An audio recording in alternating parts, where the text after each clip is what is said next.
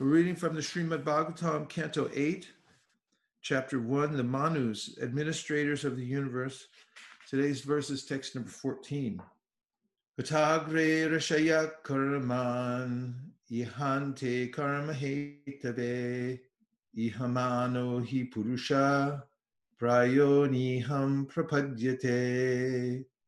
Atagre rishaya karman, ihante karma hetave, ihamano hi purusha, prayoniham prapadyate. Atagre rishaya karman, ihante karma hetave, ihamano hi purusha, prayoniham prapadyate. The word for words are ata, therefore, agre, in the beginning, rishaya, all learned rishis, saintly persons, karmani, fruit of activities, ihante, execute, akarma, freedom from fruit of results, hetave, for the purpose of, ihamana, engaging in such activities, he, indeed, purusha, a person, praya, almost always, aniham, liberation from karma, prapadyate, attains.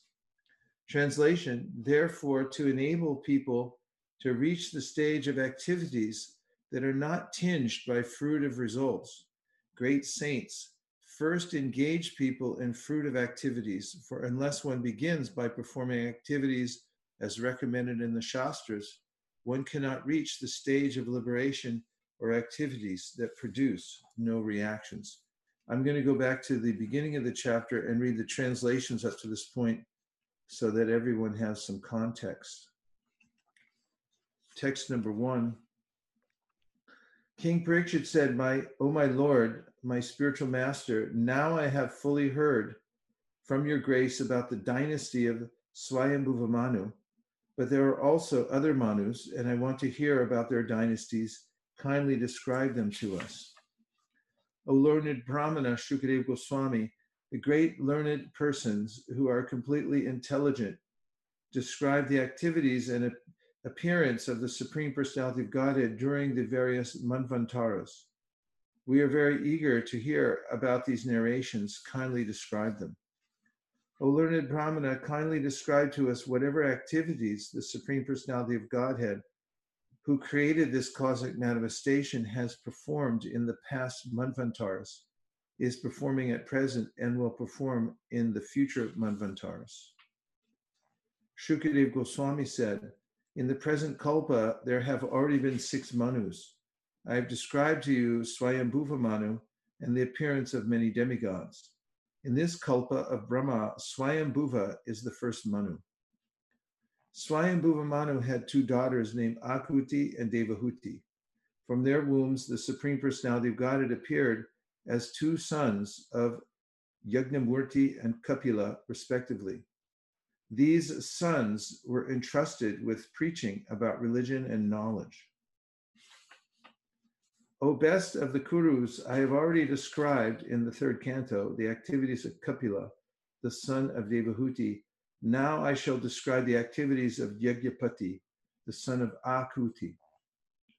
Swayambhuva Manu, the husband of Shatarupa, was by nature not at all attached to enjoyment of the senses.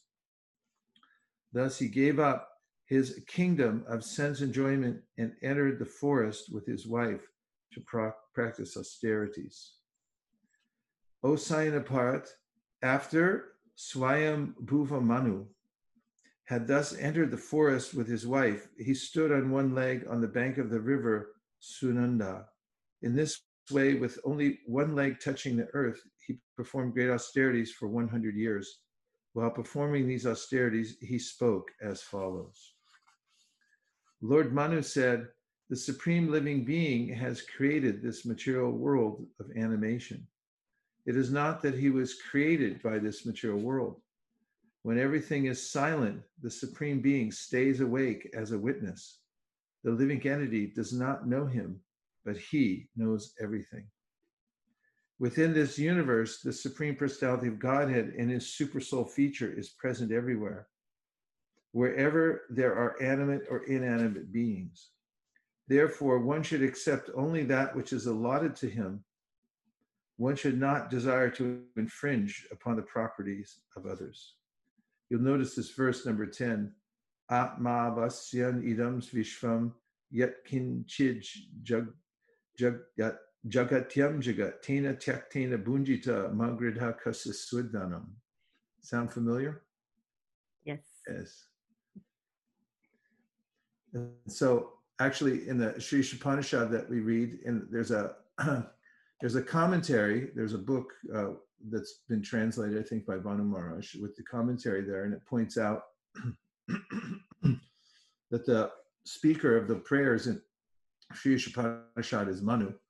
And as Srivas Pandit Prabhu pointed out to me the other day when we were reading this chapter, that this verse is parallel with Isavasamidam Sarvam. And so the Sri Upanishad, when we're chanting it, we can now see the context that it's Manu. He's gone to the forest to perform austerities in the last stage of his life, and all his realizations are pouring out into that Shastra. Text number, translation. Within this universe, the Supreme Personality of Godhead in his super soul feature is present everywhere, wherever there are animate or inanimate beings. Therefore, one should accept only that which is allotted to him. One should not desire to infringe upon the property of others. Text 11. Although the Supreme Personality of Godhead constantly watches the activities of the world, no one sees him. However, one should not think that because no one sees him, he does not see, for his power is to see is never diminished. Therefore, everyone should worship the Super Soul, who always stays with the individual soul as a friend. The Supreme Personality of Godhead has no beginning, no end, and no middle, nor does he belong to a particular person or nation. He has no inside or outside. The dualities found within this material world, such as beginning and end, mine and theirs, are all absent from the personality of the Supreme Lord. The universe which emanates from him is another feature of the Lord. Therefore, the Supreme Lord is the ultimate truth, and he is complete in greatness. 13. The entire cosmic manifestation is the body of the Supreme Personality of Godhead, the Absolute Truth, who has millions of names and unlimited potencies. He is self-effulgent, unborn, and changeless. He is the beginning of everything, but he has no beginning. Because he has created this cosmic manifestation by his external energy, the universe appears to be created, maintained, and annihilated by him. Nonetheless, he remains inactive in his spiritual energy and is untouched by the activities of the material energy. And today's verse, Atagre Rishaya Karaman, Ihante Karma Hetave, Ihamano Hi Purusha Prayo Niham Prapadyate. Therefore, to enable people to reach the stage of activities that are not tinged by fruitive results, great saints first engage people in fruitive activities, for unless one begins by performing activities as recommended in the Shastras, one cannot reach the stage of liberation or activities that produce no reactions. Srila Prabhupada's purport. In Bhagavad Gita 3:9, Lord Krishna advises, Jagnartat karmano nyatra loko yam karma bandhana. Work done as a sacrifice for Vishnu has to be performed, otherwise work binds one to this material world. Generally, everyone is attracted to hard labor for becoming happy in this material world. But although various activities are going on all over the world simply for the sake of happiness, unfortunately, only problems are being created from such fruitive activities. Therefore, it is advised that active persons engage in activities of Krishna consciousness, which are called yajna, because then they will gradually come to the platform of devotional service. Yajna means Lord Vishnu, the Yajna Purusha, the enjoyer of all sacrifices. Bhuktaram, Bhuktaram Yagyatapasam Sarvaloka Maheshwaram. The Supreme Personality of Godhead is actually the enjoyer, and therefore, if we begin our activities for his satisfaction, we will gradually lose our taste for material activities. Sutta Goswami declared to the great assembly of sages at Naimisharanya, Ata Pumbir Dvija Shreshta Varnashrama Vibhagasha Swanustista Siddharmasya Samsiddhir Haritoshadam. O best among the twice born, it is concluded that the highest perfection one can achieve by discharging his prescribed duties, dharma, according to caste divisions and order of life, is to please the Lord Hari. That's from Bhagavatam 1-13. According to Vedic principles, everyone must act according to his classification as Brahmana, Kshatriya, Vaishya, Shudra, Brahmachari, Grahastha, Vanaprastha, or Sannyasi. Everyone should progress toward perfection by acting in such a way that Krishna will be pleased. Samsiddhir Haritoshanam. One cannot please Krishna by sitting idly. One must act according to the directions of the spiritual master for the sake of pleasing the Supreme Personality of Godhead. And then one will gradually come to the stage of pure devotional service, as confirmed in Srimad Bhagavatam 1.5.12. Naishkarmyam apyachuta bhavavarjitam nashobhate jnanam alam niranjanam. Knowledge of self-realization, even though freed from all material affinity, does not look well if devoid of a conception of the infallible God. Gyanis recommend that one adopt Naishkarmya by not doing anything, but simply meditating and thinking of Brahman. But this is impossible unless one realizes Parabrahman, Krishna. If there is no Krishna consciousness, any kind of activity, be it philanthropic, political, or social, simply causes karma bandhana, bondage to material work. As long as one is entangled in karma bandhana, one must accept different types of bodies that spoil the human form of facility. Therefore, in Bhagavad Gita 6.3, karma yoga is recommended. Arurikshor manir yogam karma karanamuchite yoga rudhasitasyaiva shama karanamuchite. For one who is a neophyte in the yoga system, work is said to be the means. And for one who has already attained to yoga, cessation of all material activities is said to be the means. Nonetheless, karmendriyani samyamya aste manasasmaran indriyartan vimudhatma nitya charasa uchite. One who restrains the senses and organs of action, but whose mind dwells on sense objects, certainly deludes himself and is called a pretender. Bhagavad Gita 3.6.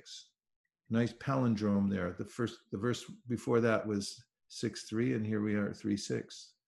Just so you can remember the two in tandem. One should act for Krishna very seriously in order to become fully Krishna conscious, and should not sit down to imitate such great personalities as Haridas Thakur. Srila Bhaktisiddhanta Saraswati condemned such imitation. He said, Dushtamana tumi kishera Vaishnava, pratishtara tare nirajanera ghare, tava hari nam kebala kaitaba. My dear mind, what kind of devotee are you? Simply for cheap adoration, you sit in a solitary place and pretend to chant the Hare Krishna Maha Mantra, but this is all cheating. Recently at Mayapur, an African devotee wanted to imitate Haridas Thakur, but after 15 days, he became restless and went away. Do not suddenly try to imitate Haridas Thakur. Engage yourself in Krishna conscious activities, and gradually you will come to the stage of liberation. Muktir hitva yata rupam swarupena vyavastiti. Atagre rishaya karman. Ata, therefore, agre, in the beginning, rishaya, all the rishis, karman, fruit of activities. Therefore, in the beginning, all the rishis, fruit of activities, ihante, akarma, freedom from fruit of results, hetave, for the purpose of, ihamana, engaging in such activities. He, certainly, purusha, a person, praya, almost always, aniham, liberation from karma, prapadyate, attains, Therefore, to enable people to reach the stage of activities that are not tinged by fruitive results, great saints first engage people in fruitive activities, for unless one begins by performing activities as recommended in the Shastras, one cannot reach the stage of liberation or activities that produce no reactions.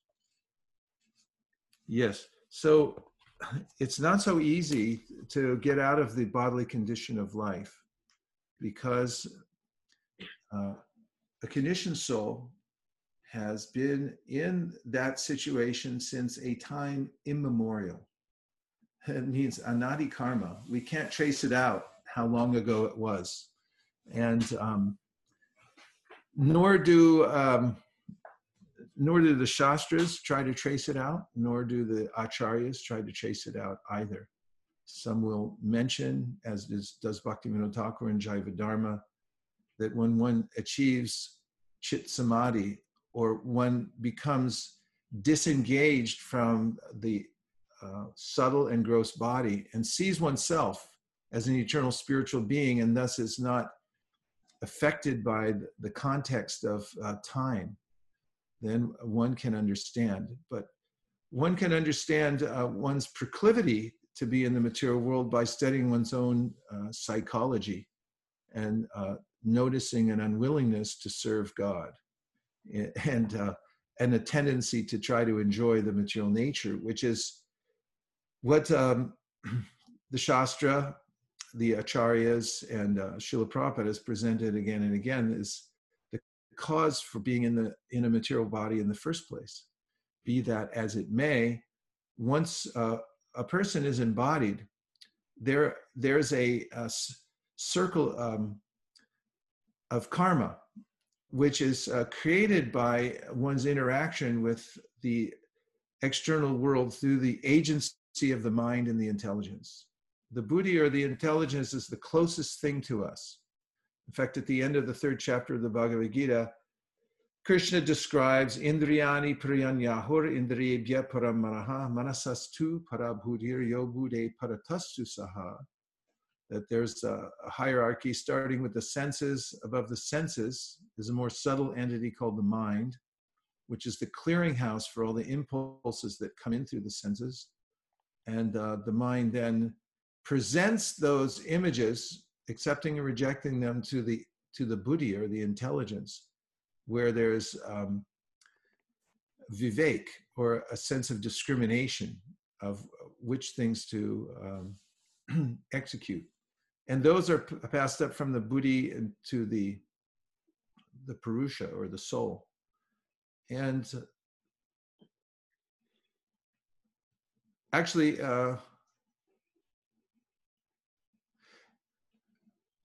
maybe just if I ask for a verse, then bring it up. Otherwise, don't do it automatically, because then. Sorry, Maharaj. No, that's okay.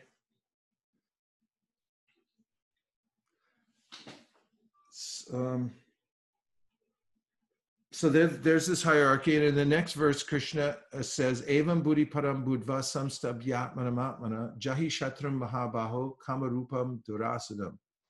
He says that it's possible for the Purusha to rise above the lower influences of the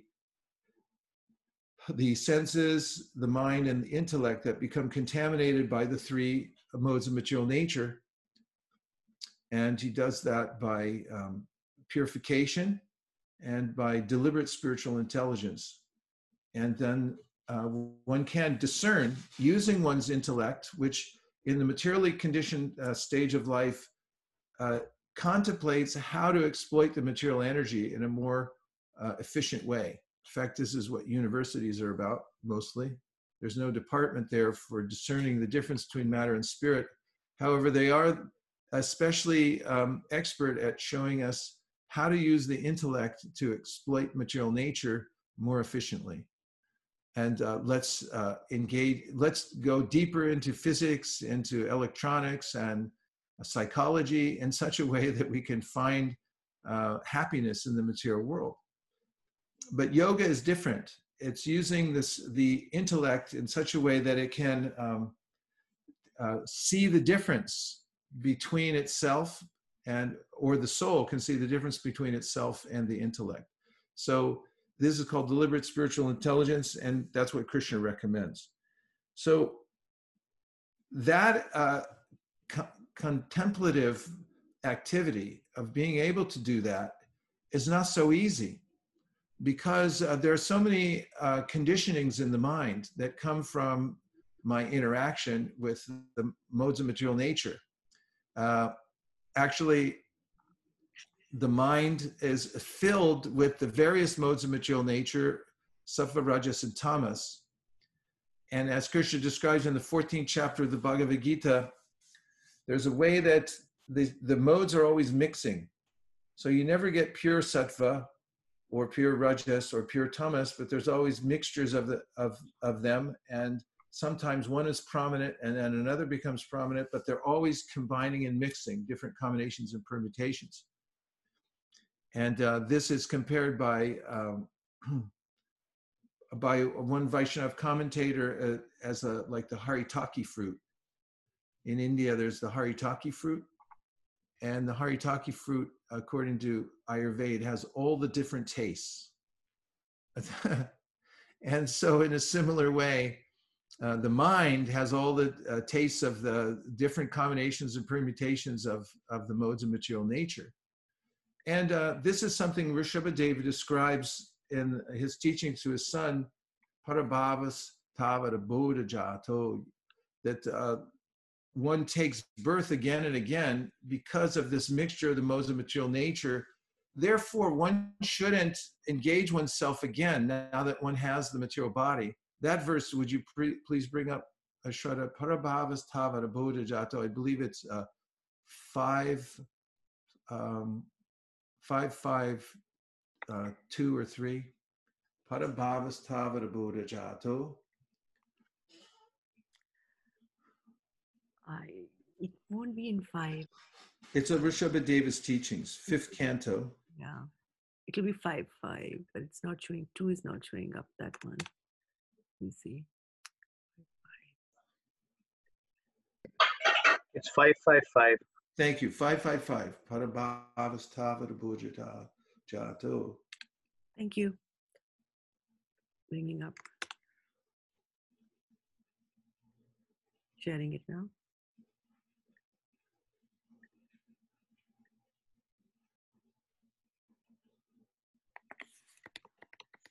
Hare Krishna, Krishna Krishna, Hare Hare, Hare Rama, Rama Rama, Hare Hare. So Parabhava means defeat or misery, and Tavat means as long as. Abodha Jato, produced of ignorance. Yavan, as long as. So Parabhava, Abodha Jato, there will be defeat as long as one's in contact with the lower modes of material nature. Yava na jignasa atmatatvam, and one doesn't inquire about the truth of the self. This is deliberate spiritual intelligence. Yavat kriyas tavat idam manovai, and as long as fruitive activities are there within the mind. Karmatmakam yena sharira bandhaha. Karmatmaka means absorbed in fruitive activities or colored by fruitive activities. Then one has to take another material body. So Vyasa explains that there's a way in which when we leave the present material body, there's all of our karma comes as one wave. Just like if you're at the beach and a huge wave comes all of a sudden. This happens sometimes in what we call tsunamis. The wave, you can see it coming from a long way away, and it comes and it sweeps away everybody. The town, the villages, all the animals, all the people, all the cars. They happen sometimes in Japan. You can watch, and it looks like a little play area that just got flooded, and everything's just floating away. Or sometimes we get out here in California these sleeper waves that everything looks kind of calm, and then a huge wave comes and it just pulls people off the cliffs. So you have to be careful out there. So Vyasadeva says that at the time of death, then a wave, which is comprised of all our karmas that we've created through our interaction with the modes of material nature through the agency of the mind, they come to bear at that time. And karmana daiva netrena jantur deho papate striya pravishta udanam pumso reta kanashraya. There's a way in which there's a decision made. It's very automatic, actually. There are personalities involved whose intelligence is practically omniscient. Like Yamaraj is empowered by Krishna to have this omnisciency in order to discern what will be the best situation for the living entity at the time of death. But in any case, it looks mechanical. Everything comes together at one time like a wave of karma, and it simply pulls us into the next situation. So Rishabhadev here is warning his sons, Parabhavas tavada bhudajato, yamana jignasata atma tattvam, tavat kriya manas idam manovai karmatmaka yena sharira bandhaha. As long as you're not using your intelligence to separate yourself from the mind, which is affected by the modes of material nature, then you're engaged in karmatmaka, which means you're engaging through the agency of the mind and with the modes of material nature in the material world. And that means sharira bandha, means more bondage in the material world. You'll be pulled in. So how does one become freed from this? So Krishna starts off in the Bhagavad Gita by describing the paths of karma in chapter 3, and then jnana in chapter 4. And he describes therein that great kings like Janak, they showed people the path of working for the Lord through performing sacrifices, because most people are not able to sit down and contemplate what's the difference between the mind and the self. And therefore, they have to engage their senses in practical ways. And in this purport, Prabhupada mentions the varnashrama, that everyone has a predisposition to work in a certain way, to think in a certain way, certain capacities for thinking and working. And this comes as because of the combination of the modes of material nature one is acquired through association in one's last life and has been accommodated for in this life in a particular kind of body. And therefore, one has to be engaged according to those propensities so that one can gradually become freed from the influence of the three modes of material nature. And how is that done? It's done through the process of yajna. So one can work as one's predisposed to do. Everyone needs to work. Nobody likes to be sheltered at home. Everyone wants to be out doing their thing and working in a certain way and engaging the senses. But Krishna says that if you add yajna, or the sense that I'm doing this for the Supreme, then that activity, even if it's slightly materially motivated, if there's that understanding that ultimately I'm doing this for God, it'll become gradually purifying to the personality, to the person who's performing the work. And in the Vedas, there are certain kinds of fruitive activities that offer rewards, material rewards, that say if you do this kind of sacrifice, then you're going to get a better position in the material world. And some people are already attached to getting something here in the material world. And therefore, if you don't give them the opportunity to do it in conjunction with the Shastra, or as a instruction from the Shastra, then they'll just try on their own. So the Shastra then says, work like this, perform these kinds of sacrifices, and then you'll be elevated. And as one does that, there's a way in which one starts to develop faith in the Shastra.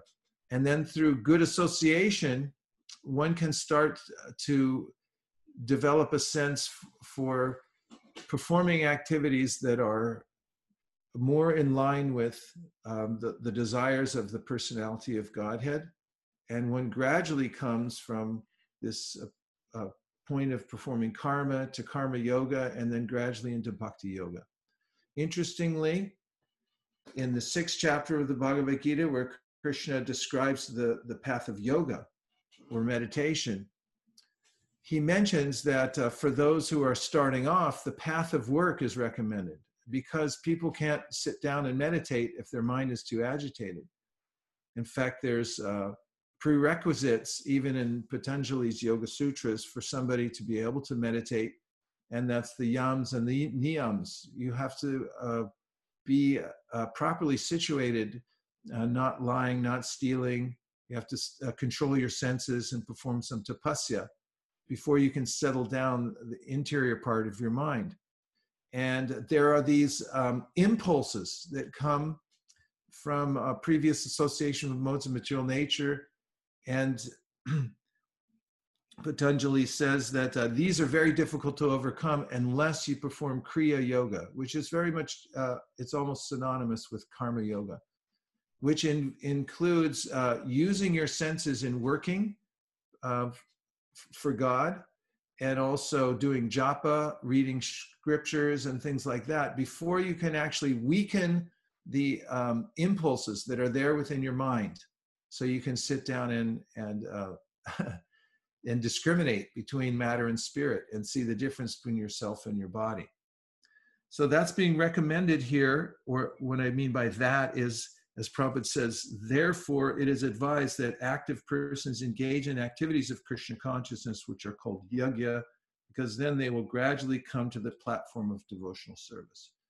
So in general, we have to find the ways that we can keep our senses engaged in practical ways.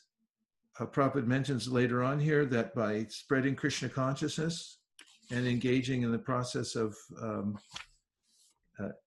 the Sankirtan movement, one's senses become purified. And also, as we teach Krishna consciousness to others, we have to give practical ways that they can engage their senses in acts of sacrifice that are meaningful to them, because not everybody can simply jump into the process of devotional service. It's not so easy for some people. And therefore, the Shastra and the Acharyas give a gradual way to step in and begin to make advancement. Now we'll take a few reflections or questions to expand the conversation. Guru Maharaj, Dandavat Pranam, Radha Kripadas. Hare Krishna, Radha Kripa Prabhu. Maharaj, when you mentioned that we need to identify not with mind and the self, who is that? Is that the living entity or the soul? Sorry, I couldn't get that proper. I couldn't understand that one. Can you just please mention who should do that? Is that me means as a soul or as a living entity? Because I am just identifying myself. I'm not a mind, and self. Is that self is soul? Sorry, I just got a bit confused. Yes, the self is the soul. It's called, self is the soul. Okay. Called the Atma or the Purusha. It means you're a person, and you have consciousness. The consciousness of the Atma has nothing to do with matter. It's constant, steady, eternal. It never diminishes. And in final analysis, our engagement with matter is rather odd, because we actually have nothing to do with material nature at all. However, when we become connected to it, there's a way in which we're accommodated with a subtle and gross body, and the subtle body, especially the buddhi or the intelligence, is the closest thing to us. That's a covering that's immediate to the soul, or the living entity, or the Purusha. They're all the same thing. And then when our consciousness, which is full of light, is reflected on the buddhi, and we look at the buddhi with our reflection in it, we assume that that's us.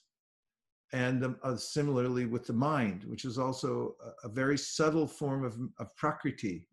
There's only two things in this world, ultimately, according to Sankhya, and that's the Purusha and Prakriti. Purusha is the living entity, and the Prakriti means the material nature, and the two are quite different.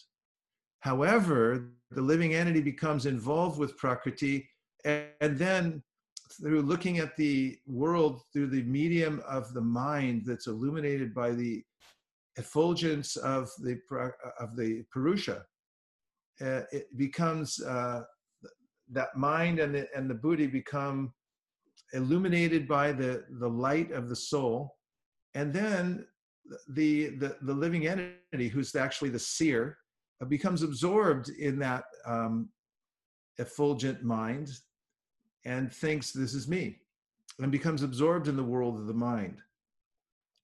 And the mind is affected by the three modes of material nature, and therefore the living entity is absorbed in this world of the mind, which is controlled by the modes of material nature. It appears as if the world's turning, but only the mind is turning because of the impulses that are coming into the mind called vrittis. Vritti means really to turn. So the mind's always turning, it's always seeing things. And so when one is in illusion, one feels that I am the mind and I am the situation of my life that's going on right now, and has a very deep fear, for instance, of death, clinging to the material body. It's one of the obstacles that Krishna mentions in knowledge. He said one should see, the superfluous nature of birth and death, and not become overwhelmed by it. But that's the situation when one's in bondage, being attached and thinking, I am this body, I am this mind, I am the life situation that's going on around me, and so forth. But through discrimination, and really, if those who are become enlightened in spiritual knowledge start to understand that the material world's not a place of enjoyment. Krishna calls it the dukkhalayam. It means a place of misery. And that misery, we're hearing about from Rishabhadev, it's samsara, it's not pleasant. We're dragged down again and again and put in different kinds of bodies. And these are born from the kleshas, or the miseries themselves that are embedded in our mind because of our association with Prakriti. So one can actually, become disconnected from that and see the difference between the body and the self. So through bhakti, our process of bhakti yoga, Sudha Goswami says, Vasudeve Bhagavati Bhakti Yoga Prayojita Janaya Yashu Vairagyam Jnanam Chayura Haitukam. When you engage in activities of bhakti yoga, then naturally you get knowledge, which means a perspective of seeing the difference between your body and yourself, and vairagya, a sense of detachment from Prakriti. Is there another question, or? Oh, I have a question. Yes. Go ahead, Sadhu. Yeah. Haribo Prabhu. Hare Krishna, Sadhu Vrindavan. So, the procrastinating is a really big problem for me, because as we know, the mind is always likes to, if you don't train it properly, the mind will always pull you towards sense gratification. So like if I say to my mind, today I'm going to read, I don't know, Bhagavad Gita, Brihad Bhagavatamrita for 2 hours at 11:30 a.m.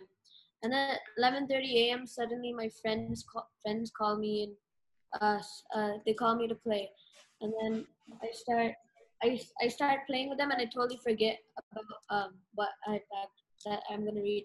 And then for the whole day, I totally forget that I'm gonna read Brihad Bhagavatamrita today, and then then I never read it. So how do we stop procrastinating from how do we keep our mind focused on the task that is given to us? What a good question. Thank you very much for asking that. That's very practical. So there are a couple of techniques that can be very helpful for procrastination and especially for setting goals. So you're a progressive person. You like to take up tasks that improve yourself, better yourself in devotional service and, Madanga and reading, all these types of things. So now what you mentioned was reading Brihat Bhagavatamrita for 2 hours. That's a tall order, 2 hours. So there's a philosophy in Japan that I learned many years ago that has to do with this way in which to take consistency over volume. And translated into English, it's called mini habits. So it's just like homeopathy. In homeopathy, you take the most diluted of the particular medicine that you're putting into the pill. It's practically just like one molecule in the whole thing. The subtleness of it has some kind of effect, apparently, although I know very little about homeopathy. But that's the idea. I heard Prabhupada talking about it once. And the same idea is there. Instead of saying, I'm going to do 2 hours of Brihat Bhagavatamrita, you might say something more like, I'm going to do 2 minutes of Brihat Bhagavatamrita every day. Then what your mind will say is, that's nothing. Anybody could do that. That's practically nothing. It's like the homeopathy. It's like there's nothing in this. And so then you could just say, okay, well, I could do that. Now just do your 2 minutes. And what happens is you'll notice that sometimes you'll read more than 2 minutes. You'll get absorbed and you'll say, oh, okay, I'll read 20 minutes. And then sometimes you'll even be hanging out for 2 hours. And someone will say, come on, let's go play. And you say, yeah, I'm just finishing my 2 minutes here. So breaking down habits into mini habits is a much easier way to do it. Otherwise, it's hard to look at. I'm always amazed. You look at a book and it always looks like a lot to read, right? Especially the Brihat Bhagavatamrita. I'm going to get one because it's more impressive when you look at how thick it is.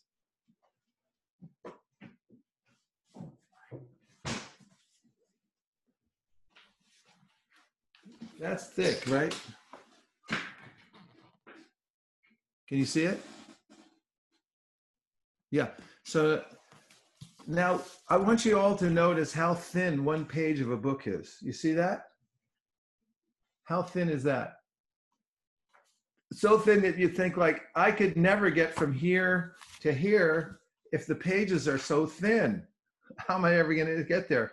But there's a miracle that happens. When you take some kind of a vow to read a certain number of pages, even if it's 2 pages, and you keep moving them, a miracle happens, the days go by, and after a while you look and you go like, how did I get halfway through? And then you can go another halfway through by doing the same project. There was a Greek philosopher named Zeno who gave an imponderable, which was about how you can never get anywhere because you always have to go halfway before you go all the way. And there's an infinite number of halfway points. And he conceived some race between a tortoise and some other animal. In any case, we do find that by moving 1 page at a time, you will get there. But start smaller. And there's another trick to overcoming procrastination. The brain really seeks pleasure. We seek pleasure. And we have, in the language of yoga, samskars, or impressions of pleasurable things we've done in the past, and we gravitate towards those. And actually in modern medical science, there's a description, don't touch your face. There's a description of how when we engage in certain activities that stimulate the pleasure area of our brain, we get a chemical reaction, a chemical called dopamine. It's like a kind of it's a feel-good drug that the body naturally produces when we do certain activities. So there have been experiments with rats, and they put little electrodes on their little brains, and then they gave them that they were connected to the part of their brain that would stimulate dopamine, which would give them a feeling of happiness. And then they gave them 2 levers. And one lever, every time they pushed the lever, then they would stimulate the brain and they would get dopamine. And so then, as any addictive behavior, they start pushing the lever over and over and over and over again. They wouldn't stop for anything, which reminds us of people who are looking at, for instance, a telephone with images on it, social media, and it's almost like the rat pushing the lever over and over and over and over again.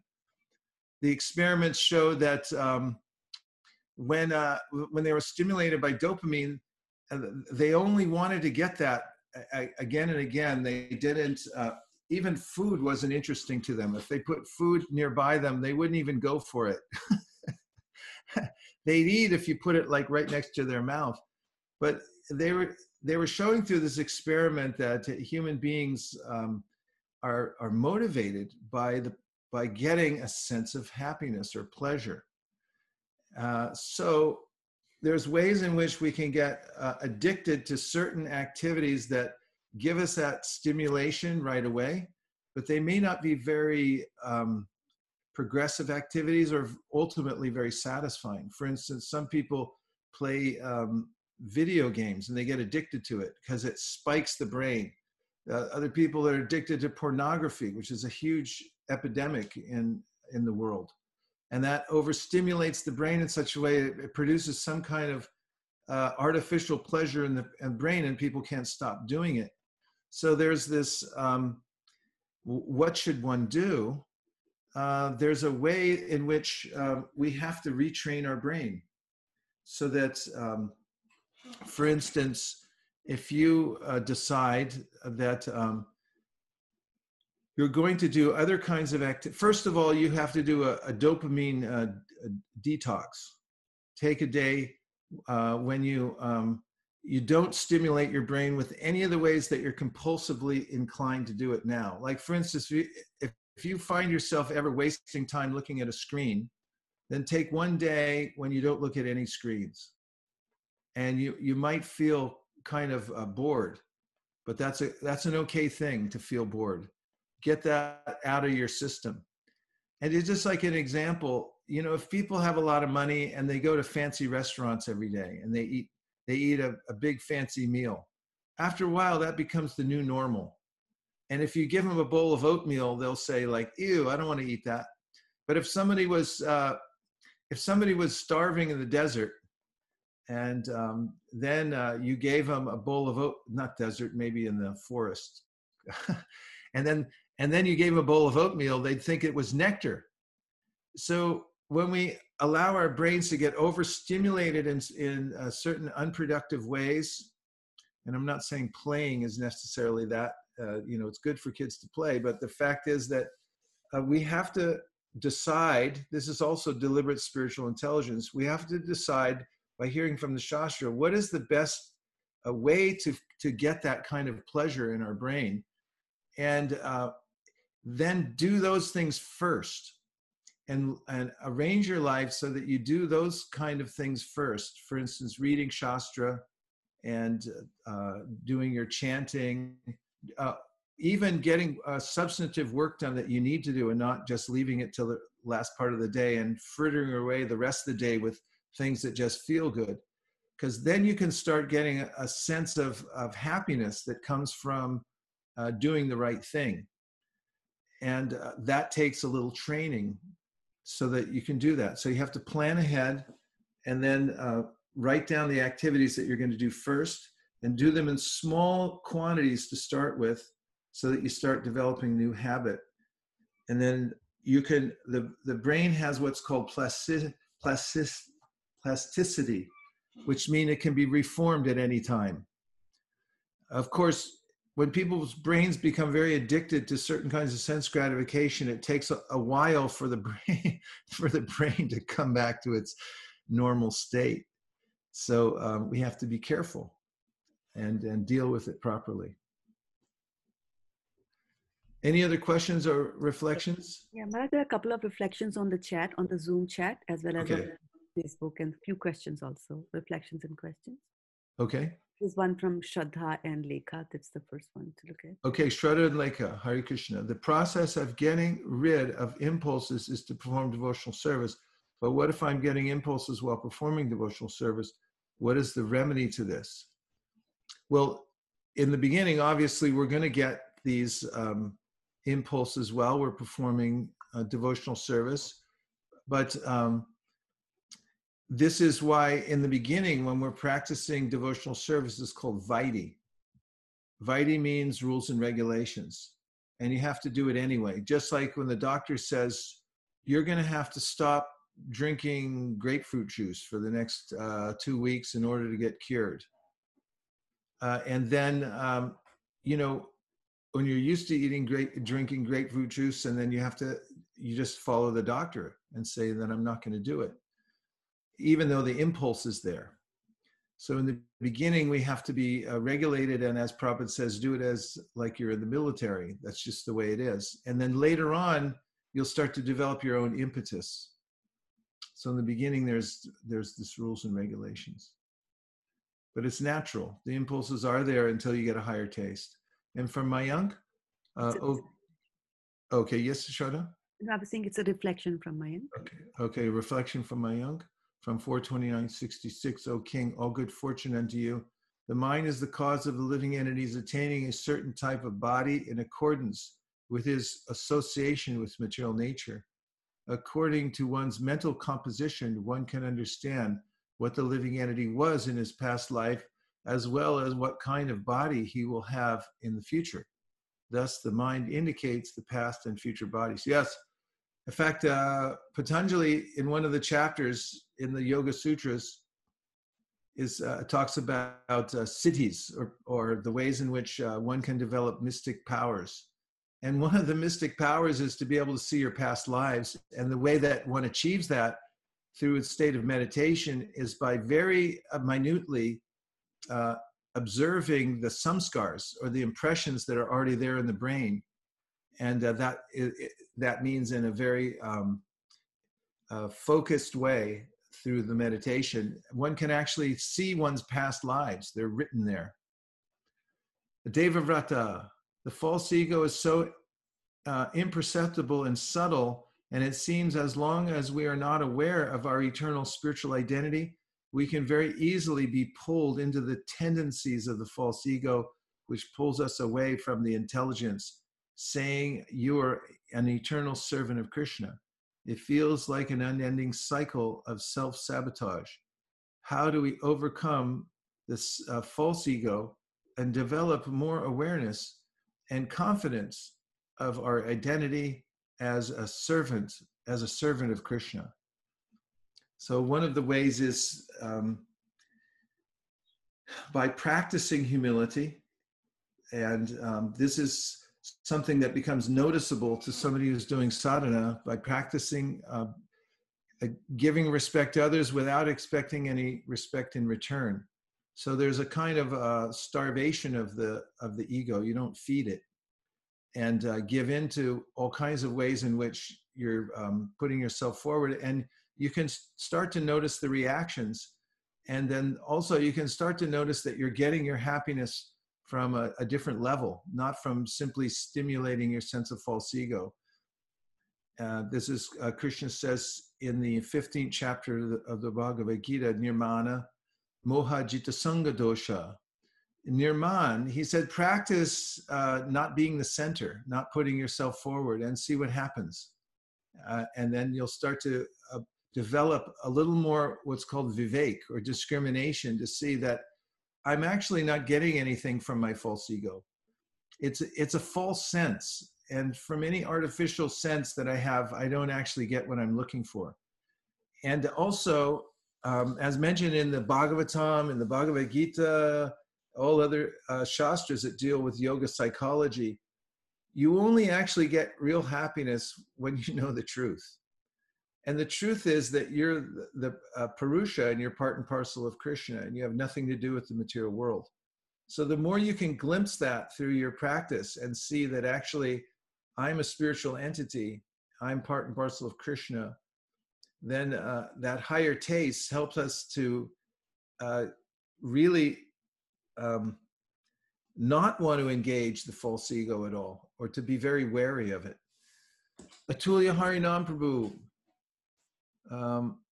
Delaware Ki Jai. When we enjoy or suffer, who is actually experiencing the suffering or happiness? Is the spirit soul, or the body, or the false ego or mind? For example, when someone pinches me, I feel the pain.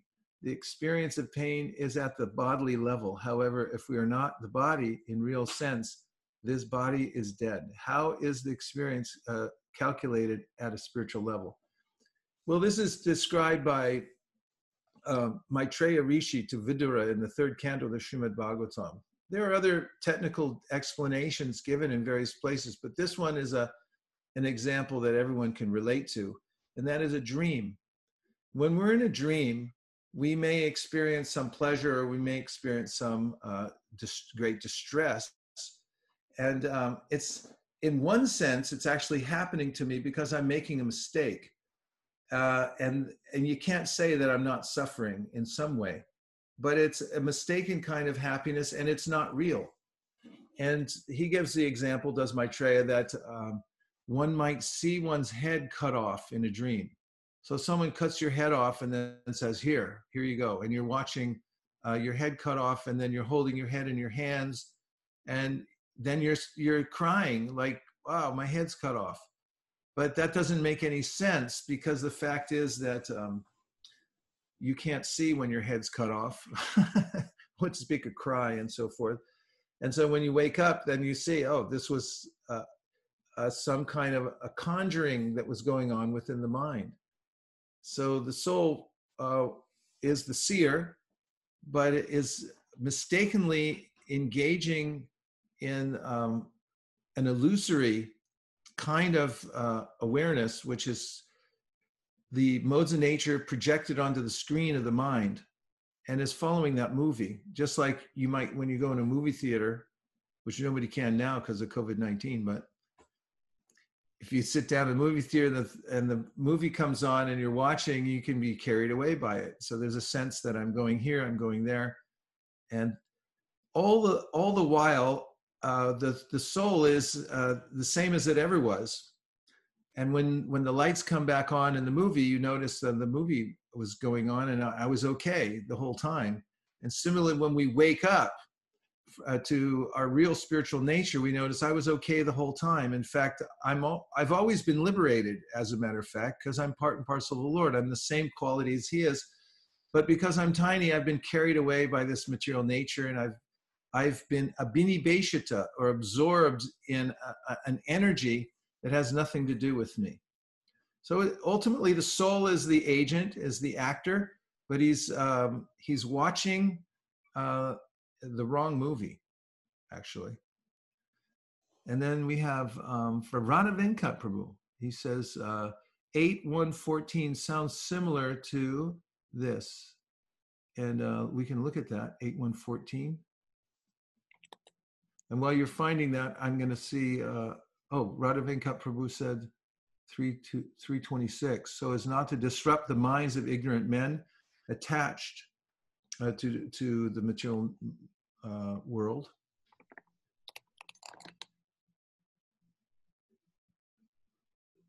Hey, there's the Haritaki fruit. Yeah, I was just looking it up, Maharaj. The Buddhi Bedam Janayad, Ajnanam Karma Sanginam, Joshet Sarvakarmani, Vidvan Yukta Samacharan. And the translation is, so as not to disrupt the minds of ignorant men attached to the furtive results of prescribed duties, a learned person should not induce them to stop work, but rather by working in the spirit of devotion, he should engage them in all sorts of activities for the gradual development of Krishna consciousness. That's it. That's the verse. And he gave us one other verse from 8.1.14.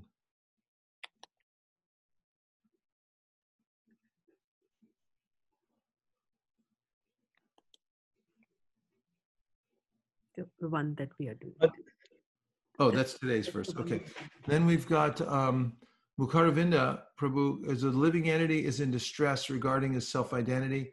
He has no factual background like a man who dreams that he sees his head cut off. Let's look at that one and I'll read the purport. It's a short purport, but it's very instructive. Is everyone okay? Yes, Maharaj. Krishna, you're okay? Yes. Okay. Kadashi Vrat is there. Manish is there. Okay, in San Jose. You're good. Okay, okay. Yad artena vina mushya pumsa atma viparyaya pratiyata drashtu swa shiras chedanadika. Oh, this sounds terrible. He's getting his head cut off.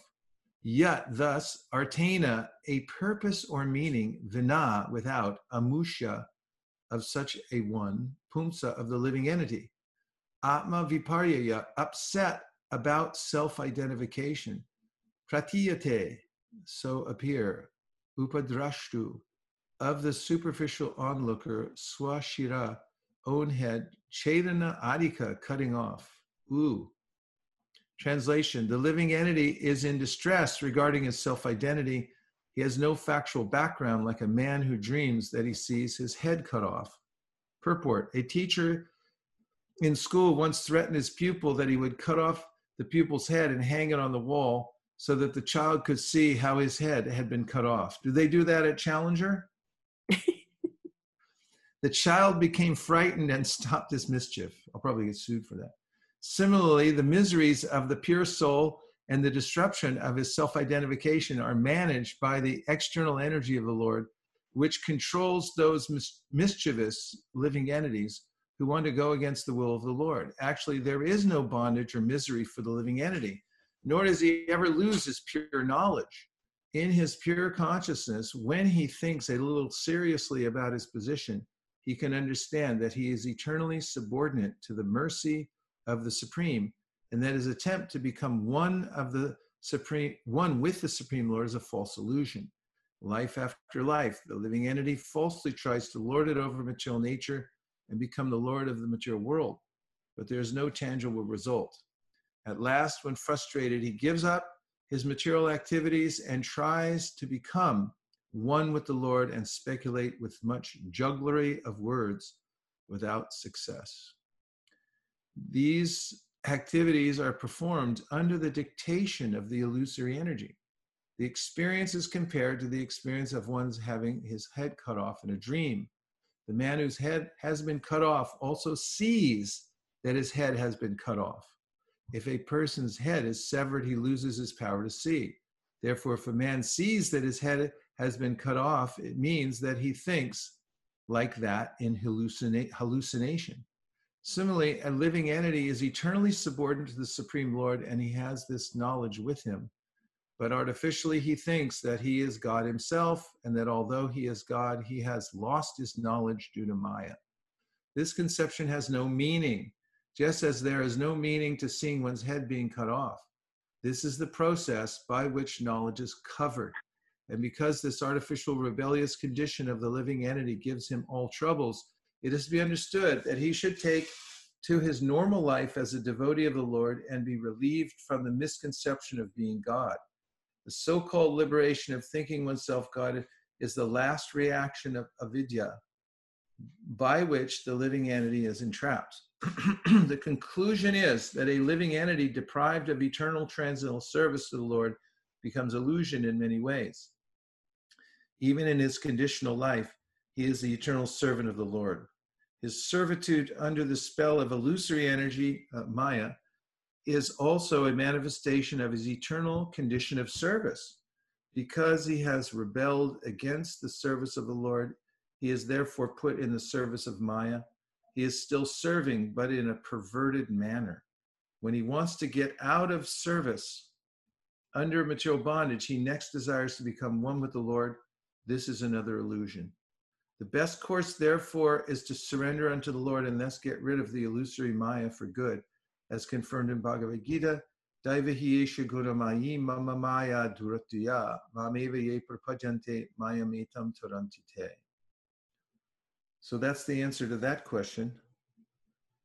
So just, was there anything else?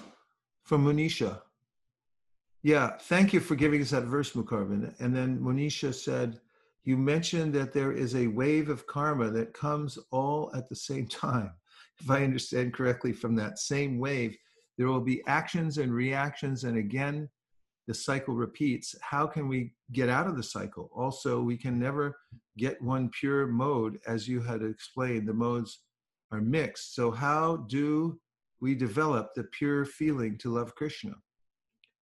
Yes, so this is the process of Krishna consciousness, to become free altogether from the modes of material nature.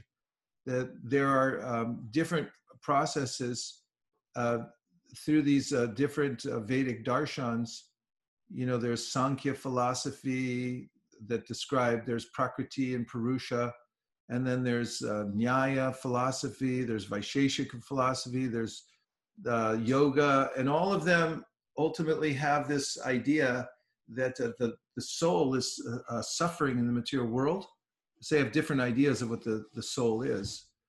But in Vedanta, by Veda Vyas, we understand that the soul is an eternal part and parcel of Krishna, and that because of mistakenly identifying with the material body and mind since the time immemorial, he's suffering. So the way to get out of that suffering is to turn one's attention back to Krishna. This is described, Lord Chaitanya gave this verse, and it was spoken by one of the Yogendras in the 11th canto of the Srimad Bhagavatam. Payam dvitiya abhinibesha tasyad, ishad apetasya viparya yosmiti, tanmayat buddha abhajat tam bhaktyayika yesham guru devatatma. He said that Havi Yogendra, that we're suffering because of being absorbed in that which is not Krishna.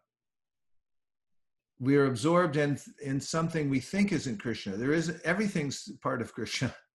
We're part of Krishna, but we get in a reversed condition of life, and we start thinking that I'm separate from Krishna and I'm my body, and then fear arises because I think that I'm going to die. And I think that I'm a separate enjoyer. And so then he says in fact, the Lord Chaitanya, commenting on the verse, says that he becomes a competitor to God. Because God's eternal servant becomes a competitor. So what's the solution? Tanmayat Buddha abhajat tam, you change your attitude and get a new attitude. And that is that I am a servant of Krishna. And then you turn your attention towards Krishna through Guru. He says, Bhaktyayika yesham Guru Devatatma. See the representative and give your service to the parampara, how to become connected to Krishna. And in that way, it's a simple thing. You turn your attention back to Krishna. Just like Prabhupada solved the problem in the last purport. At the end, he said, Daivahi yesha gunamayi mama maya duratya mameva ye prapadyante mayame tam tarantite. So you're in trouble. You're stuck in this illusory energy. What do? Surrender to Krishna. Surrender to Krishna. And how do you do that? Follow the Guru, Sadhu, and Shastra. Find out how to get out of it. You got to get a good attorney who tells you, here's what you do. Here's how to amend your life through the process of following devotional service. And then by the mercy of the Lord, Maya gives up. You know, when Maya sees the devotees engaging in devotional service, she gives us up. So, all right, you can go. You're free. And go away. So we practice bhakti by surrendering to Krishna through the process of devotional service, beginning with Shravanam, Kirtanam, Vishnu Smaranam. And by that process, Maya releases us, and simultaneously we become more and more attached to Krishna. And those modes of material nature cannot stand in front of Krishna.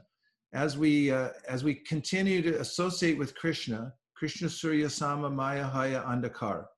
You know, where there's Krishna, there's no darkness. And where there's no Krishna, there's only darkness. So if you stay in association with Krishna by chanting Hare Krishna, hearing Srimad Bhagavatam, serving the devotees, then by Krishna's powerful purifying effect, the modes of material nature will diminish. You know all the verses, right? Shushu Sho Shodanasya, Shinvatam Swakata Krishna, Nashtaprayashu Badrishu, Tadarajas Tamo Baba. It says that the modes will be eliminated by the process of hearing about Krishna and doing devotional service. I just make another point, and that is that those who become sensitized to the fact that I'm a soul, I'm actually, in a material body that's not me, become very sensitive to how they move about the material world.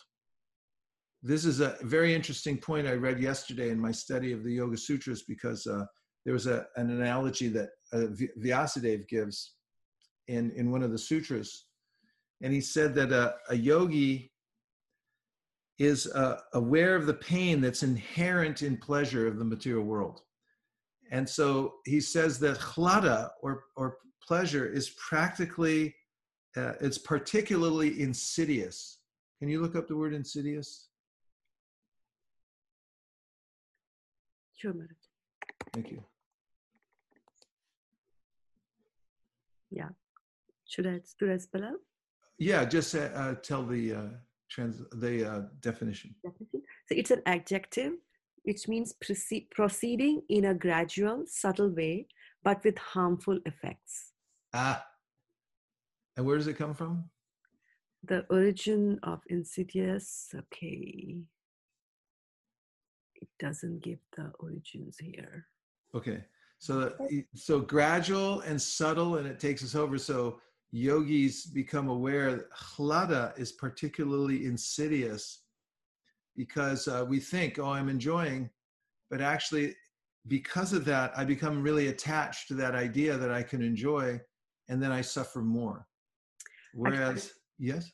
Yeah, I was saying that I found the origin also, and it's very interesting origin, because it says it's from Latin, which is insidiosus, which means cunning, and from insidiae, and from insidiae, which is ambush or trick. Ooh.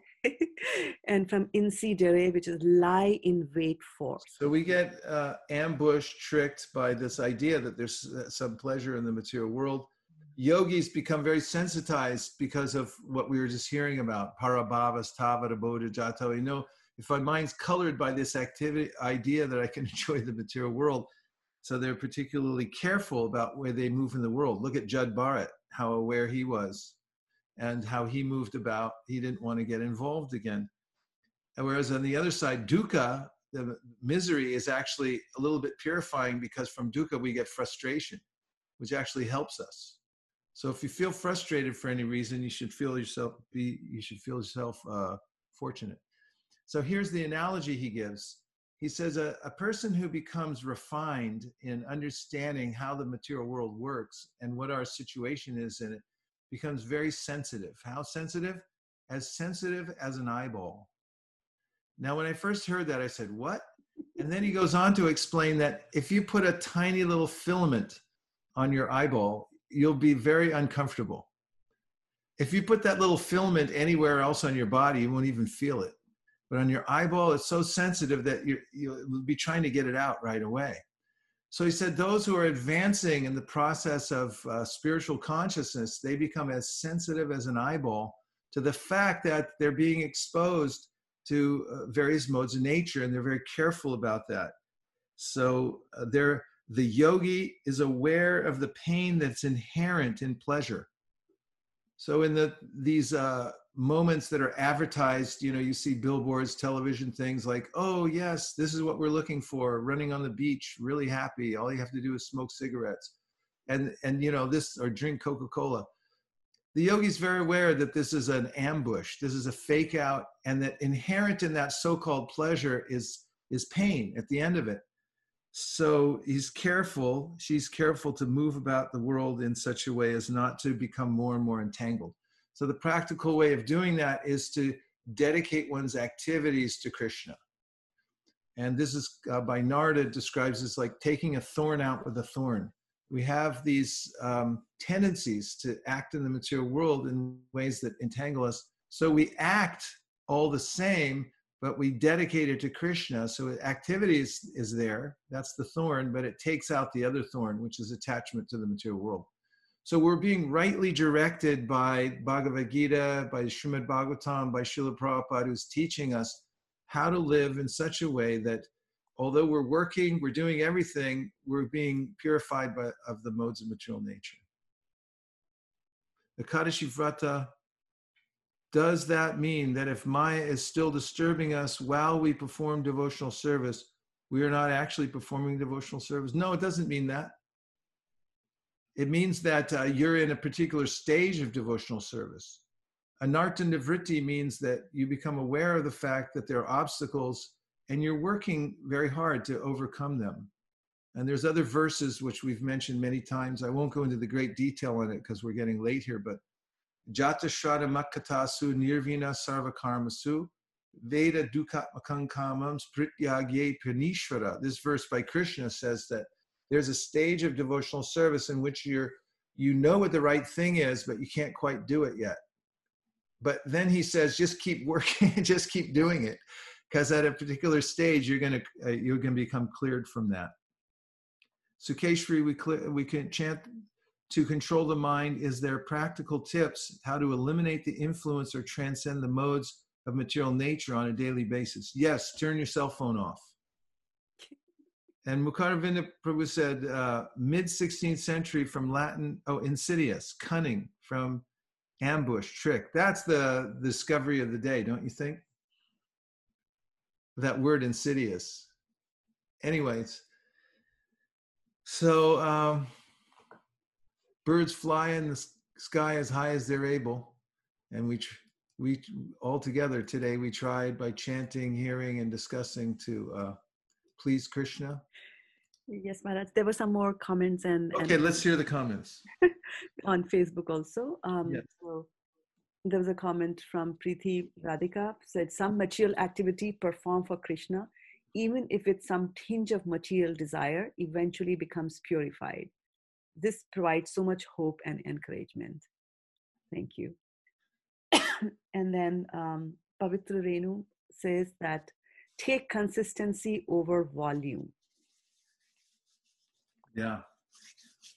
And Aditi Sharma says, I definitely need a dopamine detox. Yeah, actually, it's really interesting. Just like tapasya, it's a wealth of the Brahmins. How can depriving your senses be a wealth? It's because you get a new insight on life. Just like if you don't eat for a while, then you start to appreciate when you do eat a lot more. If you stuff yourself all day long, food just becomes the new normal. And that's how material sense gratification works. It levels off. There's a thing in when doctors administer some drug, they have to be aware of various conditions. One of them is called tolerance, because the body seeks homeostasis, or a kind of balance. And when you introduce something new into the body, then the body adjusts to it in a certain way. So any kind of like a drug, you need more, not any kind of drug, but in certain circumstances, certain drugs, you need more and more of it in order to get the same result. So sense gratification, it doesn't mean that you're actually going to enjoy. It just means you're going to need to do more and more of it. So paradoxically, when we resist the senses and regulate them, we actually, Krishna says, raga dvesha vimuktaistu vishayan indriyaishcharan atmavashara videyatma prasadam arigachati. By following the regulations that I'm giving, Krishna says, you're going to start to enjoy a lot more than you were before, because of this prasad, this grace that comes into your life by following the process that Krishna's giving, which is not necessarily the one your senses have in mind. Anything else, Shraddha?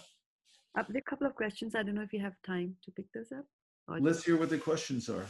Well, one question is from, okay, let me just add that.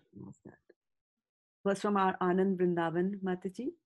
And she's saying that it is mentioned that super soul is just the witness and the soul is the actor.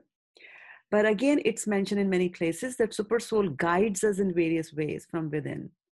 So it's a bit confusing for me. Could you please elaborate on this? Well, Vyasadeva says ultimately the soul is the agent, because it's what Krishna says in the Bhagavad Gita, Samaham sarva bhuteshu name dveshostina priya, that as the Paramatma, I am simply fulfilling the desires of the soul according to what it is asking for. Even so much so that at the end of the time of the universe, when we're merged back into Mahavishnu, and our mind and subtle body merges back into Prakriti, then when we come back again at the time of the next manifestation, everything gets reconstituted as it was before. Just like you see sometimes in the dry season, everything dries up. There's no frogs, there's no reeds along the side of the lake. But when the rain comes, the frogs come back and the reeds grow up again. So that happens. And then Vyasadeva points out in the Vedanta Sutra that actually the soul is an agent who can change his situation.